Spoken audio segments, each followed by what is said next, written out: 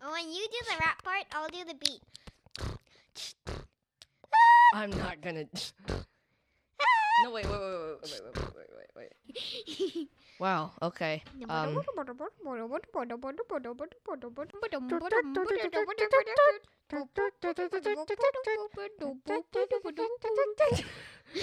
Should we make music for the podcast now? Yeah, and then we can be like.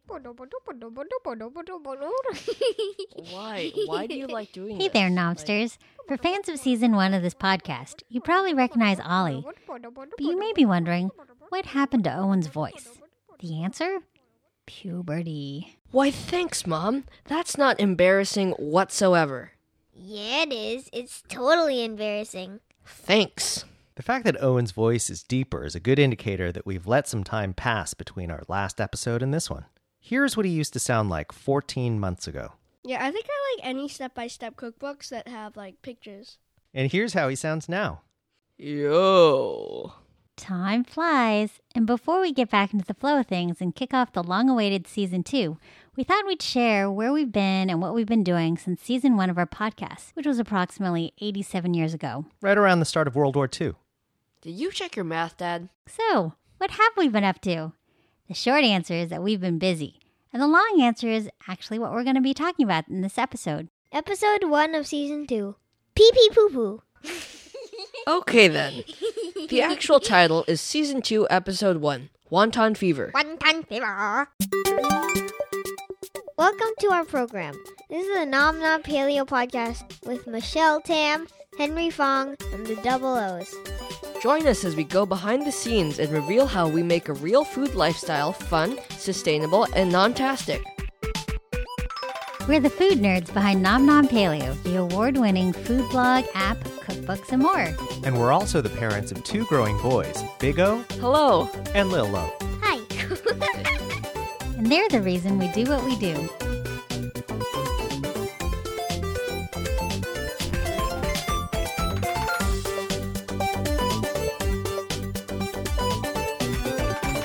What we ate. It's been so long since we last recorded a podcast that I almost forgot about the format of these episodes. But as usual, let's start with something that we recently ate and enjoyed. And that would be one of my newest recipes, wonton meatballs. When I posted this recipe on my website and on social media a couple of weeks ago, I received a question that I hadn't anticipated getting. Someone asked me, "What's a wonton?" So did you just tell them to go do a Google search? No. I can be snarky, but I'm also conflict averse, so I'm not going to get into a flame war with someone on the internet over little things like that. Of course, I didn't exactly answer the question of what a wonton is either. So what is a wonton? Well, you should do a Google search. I think I will. That's the sound of a Google search. Okay, the first result I get from a Google search for wonton is its Wikipedia entry, which says that wonton is a type of dumpling commonly found in a number of Chinese cuisines. The most common filling is ground pork and shrimp, with a small amount of flour added as a binder. The mixture is seasoned with salt, spices, and often garlic or finely chopped green onion. So, in short, a wonton is a Chinese dumpling. Yes, but you already knew that. Yeah. I grew up in my parents' Chinese restaurant, so I'm very familiar with wontons, stuffing them, cooking them, and eating them. In Cantonese, wonton, or wonton, literally means swallowing clouds because the dumplings resemble clouds floating in soup. Wontons originate from southern China, where it was a food for the rich. Eventually, wontons made their way to Hong Kong, where they became a popular food for the masses. And because Hong Kong is an island city, seafood like shrimp became a key ingredient in wonton fillings. For generations, Chinese restaurants in America were started by Cantonese immigrants from Hong Kong and southern China, so wonton soup became a staple of Chinese restaurants like my parents'. But unlike Americanized foods like chop suey or sweet and sour pork, it wasn't just something that they served to American customers. Wontons were authentic Chinese food. As a kid, I remember going to Oakland Chinatown with my parents and heading to a hole-in-the-wall wonton joint that served steaming bowls of wonton noodle soup topped with sliced pieces of Chinese roast duck. I'd slurp up the noodles and eat the duck first, and then save the wontons until the very end. I saved the best for last. I was familiar with wontons too, not from growing up in a Chinese restaurant, but in my mom's kitchen. As a kid, I'd watch my mom fill a bowl with finely minced shrimp, ground pork, and other ingredients. Then she'd knead the mixture with her hands really thoroughly until it was like a paste before scooping it into wonton skins. She'd delicately fold them into individual dumplings and then carefully drop them one by one into boiling broth to make wonton soup. Hey, Mom, remember when you wrote in your 6th grade diary about how mad you were that you always got served the smallest bowl of wonton soup? Hey, why are you reading my 6th grade diary? Because it's funny. We like how you were such an angry little girl. Do you know how angry I'm going to get if you keep reading my diary? Okay, guys, Michelle, you used to tell me that for Thanksgiving dinner, your family wouldn't have turkey or ham or mashed yams or pecan pie. Instead, your mom would serve wonton soup. Yes, and I loved it. I think she did it because it's easier. But I always felt lucky to get wontons for Thanksgiving instead of dry turkey. Wontons have a very special place in my heart, and for years I've been meaning to come up with a paleo and Whole30 friendly recipe with the same flavor profile of my mom's umami-packed pork and shrimp wontons. But without the wonton wrapper to keep it paleo. Exactly. A few weeks ago, I finally rolled up my sleeves and got started. When I develop new recipes, I usually begin by making an experimental batch for our dinner, and then based on feedback from you and the kids, I slowly refine the ingredients or the steps. Usually it takes me between 3 and 6 different tries before I land on a result that I think is blog-worthy. But with my wonton meatballs, I actually think I hit the mark right away on the first try. You definitely did. They were incredible. Even I like them. Yep. And I usually hate everything. You know a recipe is good when all he eats is dinner without getting yelled at. But here's the thing. I never post a recipe after making something just once. So the next morning, I figured I'd make a second batch and maybe tweak it, like by adding some freshly grated ginger and by increasing the size of the meatballs a tiny bit. When they came out of the oven that Saturday morning, they smelled incredible and looked just as pretty as the ones I'd made the night before. They were plump and juicy looking and steaming hot. And I was looking forward to writing up the recipe right then and there, but then you picked up a meatball and bit into it. I did, and it was terrible. I know, you had this look on your face like you'd been traumatized. And you said very nicely, I might add, Michelle, did you try one yet? These are not quite the same as the ones you made last night. That was an awful impression of me. That's exactly what you sound like. Well, that impression was about as terrible as those meatballs. Seriously? So I bit into one of these to see what you meant and almost spit it out. The taste was, not that different. They were actually still pretty tasty in terms of flavor, but all of a sudden the texture had completely changed and the pork was powdery and the meatball disintegrated in my mouth. It wasn't bouncy or springy. It was just gross and I had no idea what happened. Yeah, you really freaked out. Yeah, I had used the same pork from the same farm. I had used the same shrimp. And so then the entire weekend I was consumed with making tray after tray of wonton meatballs to try to recreate the texture of the original batch. I changed every factor I could think of, from the fat content of the pork to the temperature of the meat mixture. In one batch, I chopped the shrimp more coarsely, and in another batch, I barely mixed the meat together at all.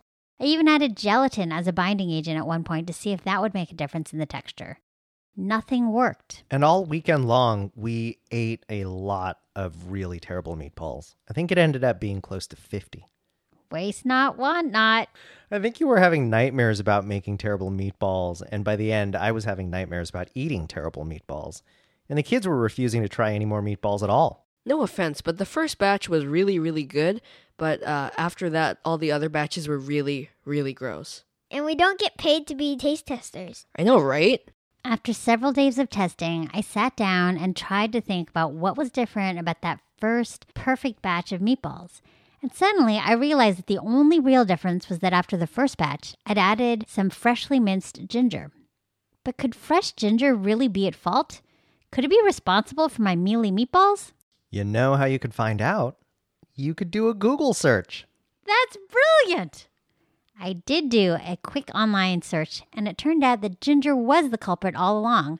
I think I Googled, does fresh ginger cause mealy meatballs? And it did!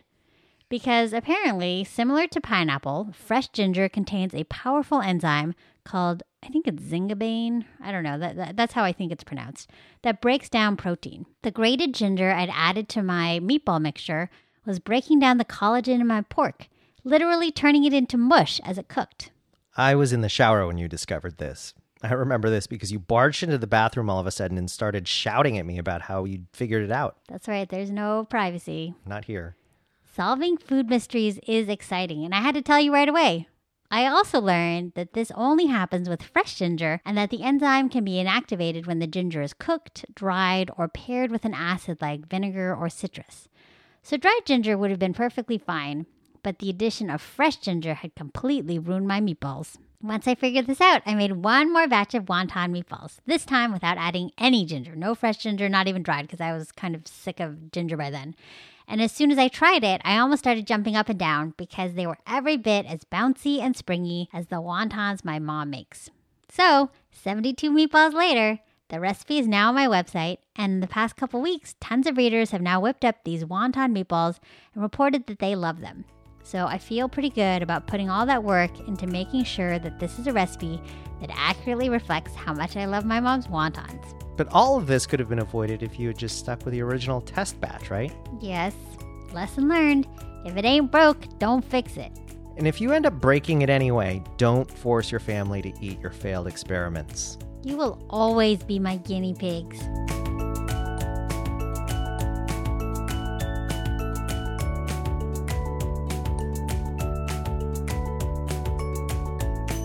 The main course. Since this is the first episode we've recorded in well over a year, we thought we'd devote the main part of today's podcast to simply catching you up on what we've all been up to. As I've mentioned to those who have asked, we decided to hit pause on the podcast because we were working day and night to finish our new cookbook.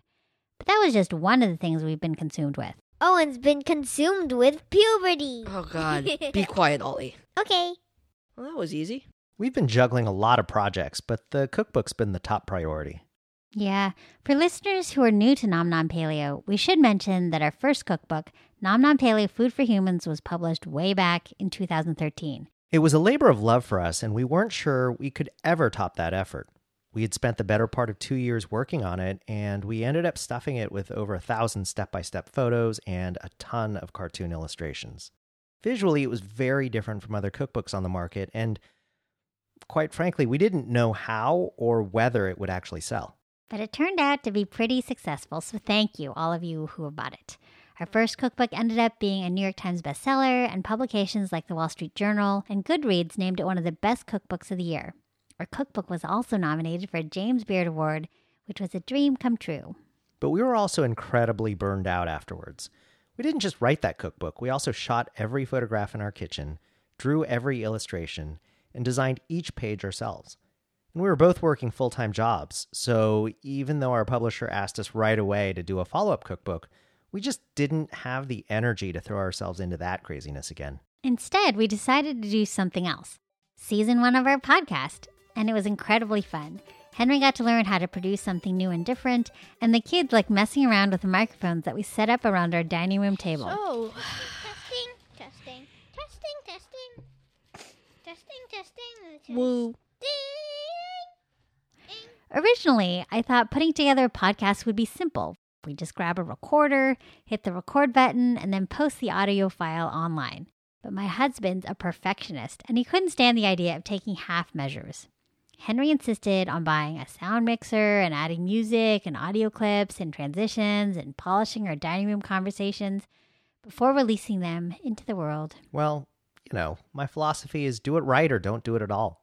But that philosophy meant that producing our podcast took a ton of Henry's time. We are, after all, just a mom and pop outfit, meaning it's pretty much just us doing everything.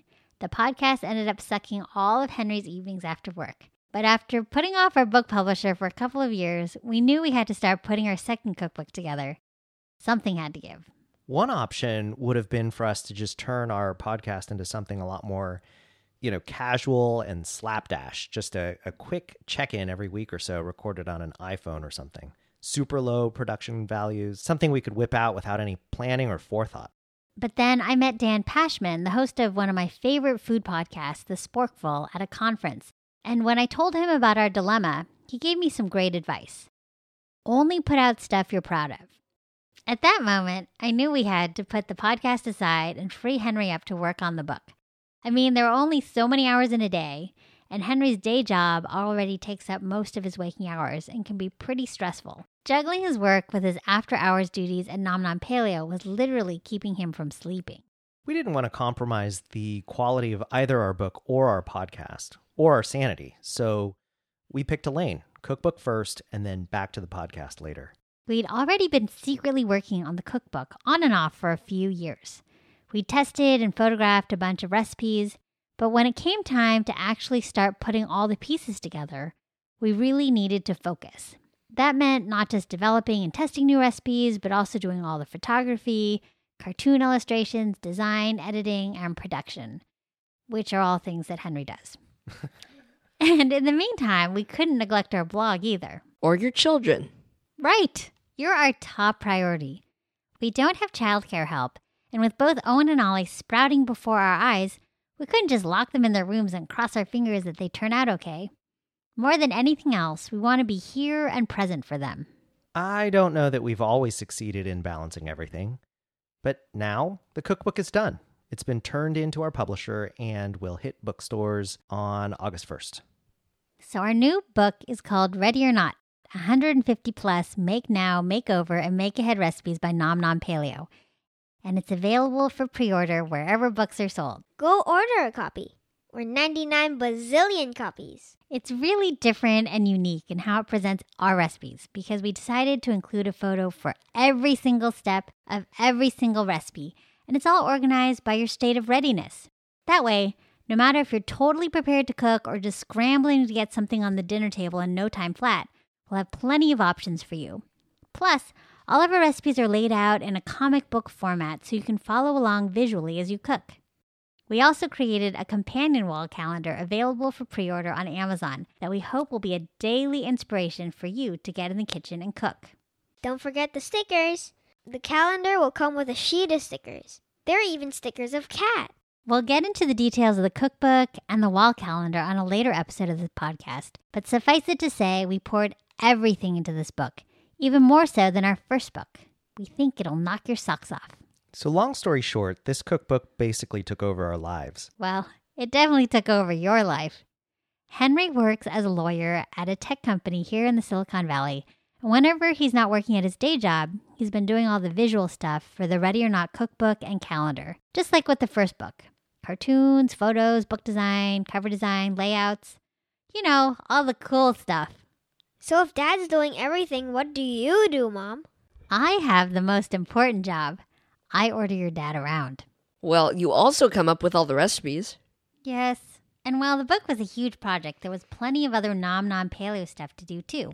It was a challenge whenever I had to focus on anything else. But I did my best to stay in touch with my loyal Nomsters through the blog, weekly newsletter, and my social media feeds like Instagram. Oh, and also on your weekly Wednesday Facebook Live cooking demos. Right! One of the things we started doing during our podcast hiatus was we started doing live cooking demos from our home kitchen. I initially started doing them on Periscope, but in the time between season 1 and 2 of this podcast, Facebook launched live videos. And because lots of my readers are already on Facebook, I jumped ship instead of trying to convince people to adopt a new platform.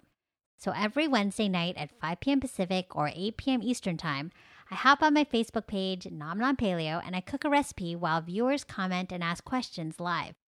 It's normally just me and the 2 kids making dinner for the night. Owen helps out by reading questions, so thank you, Owen. Yay! And Ollie wanders in and out of the frame with weird costumes on.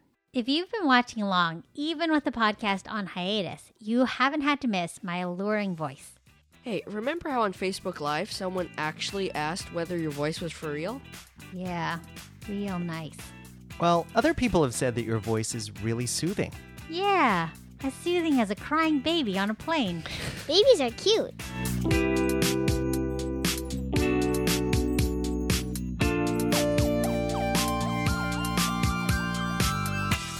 What else have we done in the last year? It's all a blur to me. Well, for the past 6 months or so, we've been working on a complete revamp of our website. Right, it's not just a new website design. We finally moved Nom Nom Paleo off of the Tumblr platform, which you've been on since you started Nom Nom Paleo back in 2010. We're on WordPress now, and for any bloggers or tech people out there, you know how big a difference it makes to be on a powerful, flexible platform that we can control.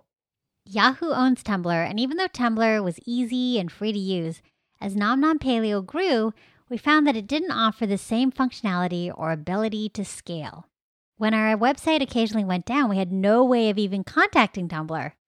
With our move to WordPress, our new site is now easily pinnable for Pinterest fans, super searchable, faster, and most of the new unpopular posts now have printer-friendly recipe cards.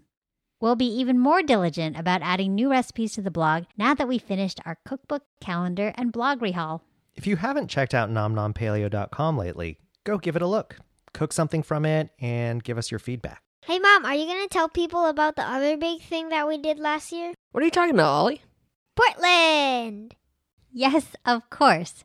So right around the time we posted the last episode of the last season, we actually did something kind of impulsive. I think you mean you did something kind of impulsive. I guess I was using the royal we. You have to understand, Michelle is a closer. When she decides to do something, she just goes ahead and does it. And when she decided that we needed to buy a house in Portland, Oregon, and the family should go live there as a second home for part of the year, she pulled the trigger pretty quickly. I've always said that I love Portland. The people are incredibly nice, and over the years I've built a lot of friendships with folks there. Portland values creativity and quirkiness and everything that's both celebrated and mocked in pop culture. But there's also a fundamental friendliness and laid-back nature that really attracted me. I love that it's a bustling city. There's super easy access to nature and amazing hiking trails all around the city, like in Forest Park. The summers in Portland are amazing. The city's a quick drive away from both the coast and the mountains. And after living in drought-stricken California for so many years, I can't get enough of the green everywhere in the Pacific Northwest. I even love the rain. But most importantly, I love the food scene in Portland. Everyone cares so much about authenticity, sustainability, and deliciousness. Plus, it's so simple for me and Ollie to eat gluten-free just about everywhere. Don't worry, we'll devote an entire episode to all the tasty eats in Portland. So, to prove my love for the Pacific Northwest, we went and bought a place in Portland last year. Now we split our time between the Bay Area and Portland, and if I had my way, we'd be in Portland full time. There's some really good reasons why we still go back and forth, though. First of all, my job is here in the Bay Area, and the kids' school district is fantastic. And our aging parents live here. Plus, there's lots to love about the Bay Area, too. San Francisco and the Silicon Valley may have changed a lot over the past few years, but we were born and raised here, and we have deep roots here. But let's talk about how we ended up with a house in Portland. Okay, so in December of 2015, in the bone-chillingly cold week between Christmas and New Year's, we decided to head up to Portland for the Peking duck dinner that our friend Chef Gregory Gourdet does at Departure Restaurant every winter. You may remember Gigi from episode 2 of last season. And while we were in Portland, I decided we might as well start looking at homes with a real estate agent. You know, just to actually check out the homes in person rather than just looking at Zillow alerts online. We had been talking about buying a place in Portland for years, but we'd never done anything about it. I've actually had open house alerts from my favorite Portland neighborhoods emailed to me for the past 3 years. I wasn't sure there'd be a lot of open houses to see that week.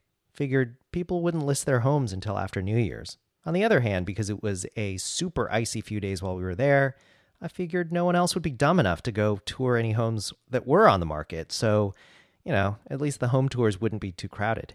I wasn't planning on finding a place I'd love. I just wanted to see what the market looked like. Disappointingly, most of the homes that we visited that week were not great. Maybe it was just the dreary time of year or the fact that many homes were either super old fixer-uppers or new but cookie-cutter homes that looked out of place in the neighborhoods. After several days of looking, I almost gave up on my pipe dream to relocate to the Pacific Northwest. But then a new listing popped up in my email on our second to last day in Portland. I didn't have high hopes for it because the online pictures weren't that great, and the other homes we looked at earlier that week had awesome online photos, but ended up being terrible. Like the house that had bedrooms on the 3rd floor, but bathrooms only on the 1st floor? Or the really weirdly designed house that had a second-story door that opened up to nothing except a sheer drop to the pavement below? Yeah, that's that giant modern monster home that had a full bath directly next to the kitchen stove, but no bathroom near the bedrooms. Anyway, my expectations were super low, but when we showed up and walked through the doors of the final house we visited that day, I fell in love.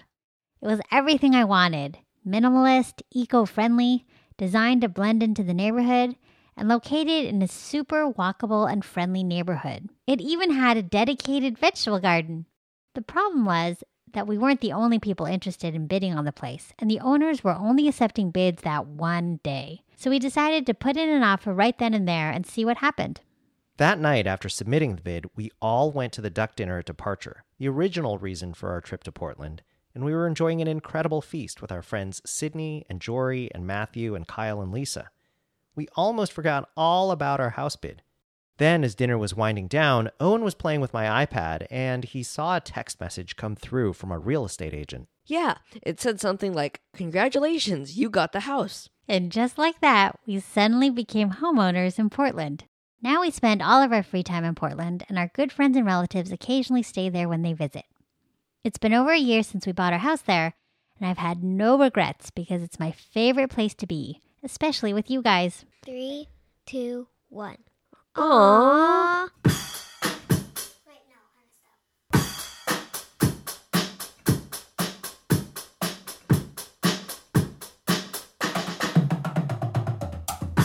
Crush of the week. I actually have 2 crushes of the week, and they kind of go together. Rob Wolf's new book, Wired to Eat, and my handy-dandy glucose monitor. I've been recommending both to everyone I know. Henry knows that Rob's first book, The Paleo Solution, changed my life. It was one of the first paleo books, period, and it was the first paleo book I read that convinced me to try this crazy way of eating. Not to be all dramatic about it, but there would be no Nom Nom Paleo if Henry hadn't strategically left The Paleo Solution on my bedstand.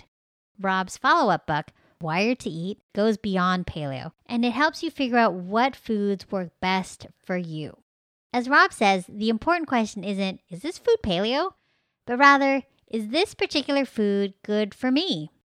Rob reminds us that we're all special snowflakes, and it turns out that our gut biome, sleep quality, antibiotic exposure, and other things can affect our ability to tolerate different amounts and types of carbohydrates. And it's also why you prick your finger and check your blood sugar after you eat. I would never do that. It looks painful. I would only let you check my blood if I skinned my knee or something. Ugh. I don't think we need to check your blood sugar just yet, kiddo. But yes, with Rob's 7-day carb test, he explains how we can find out which carbs, both amount and types, we do and don't tolerate. It does require you to prick your finger, but this data is so powerful. I mean, it tells you exactly how certain foods affect your blood sugar and allows you to see in a super objective way which foods work for you. For me specifically, I learned that although I love white rice, and it seems like it's in my Asian genes to process and store it properly, my blood sugar actually shoots way up and stays elevated after I eat it. But with other carbs like potatoes, my blood sugar actually stays pretty stable. It's good that you're testing your blood sugar levels because didn't your 23andMe results say that you're genetically predisposed to type 2 diabetes? Yeah, but I thought I was kind of safe from it because I eat paleo. Or maybe I was just in denial. I mean, every time I went to a Vietnamese place and ate pho, I got super sleepy and groggy for hours afterwards. But I just ignored it. Yeah, Mom. You become narcoleptic and can't not nap. It's weird. For a long time, I just explained it away to myself that I just needed a siesta after every single Vietnamese lunch I had, for some reason. It never made sense, but my love of rice overrode all logic. Then, my registered dietitian / organic farmer friend, Diana Rogers, got herself a blood glucose monitor and was shocked at her own results. That finally convinced me to buy a blood glucose monitor of my own and see what's happening with my blood sugar regulation. I was scared to poke my finger at first, but it's actually pretty painless. A paper cut is way worse. Yeah, when I tried it, I didn't feel a thing. But then again, I have nerve damage and I can't always feel my fingers. Remember that time you burned your finger on the stove and you didn't even know it until you smelled it? That's gross and sad. Over time, I just got over my fear of pricking my finger, and now I get excited to run a test after every meal to check my sugars. Per Rob, your postprandial blood glucose level, which means your level after a meal, should be between 90 and 115 milligrams per deciliter about 2 hours after a meal. The biggest eye-opener was when I measured my blood sugar level 2 hours after eating a bowl of pho, and it was 158, which is like a diabetic level. Everyone is different, though. Rob's wife, Nikki, has amazing blood glucose control no matter what carb she eats. Rob and I were texting each other the other day about how she's like Wolverine and how lucky she is. The kits and monitors are cheap, but the test strips can be expensive, right? That is true, but the point is that you can do a period of intensive testing to identify how different foods affect you, and then you won't have to keep testing after that. It's a lot better than becoming diabetic and then having to test yourself 3 or 4 times a day forever. So my recommendation is to buy a well-rated blood glucose monitor and use the data to be a healthier you. I even bought a monitor for my parents so they can check their sugars too. I hope you don't buy me one, though. You should save your money and buy me some new basketball shoes because I'm a baller. Baller? Your motto should be, all of the gear, none of the game. Haha. Burn! Aw, snap. Be nice, boys.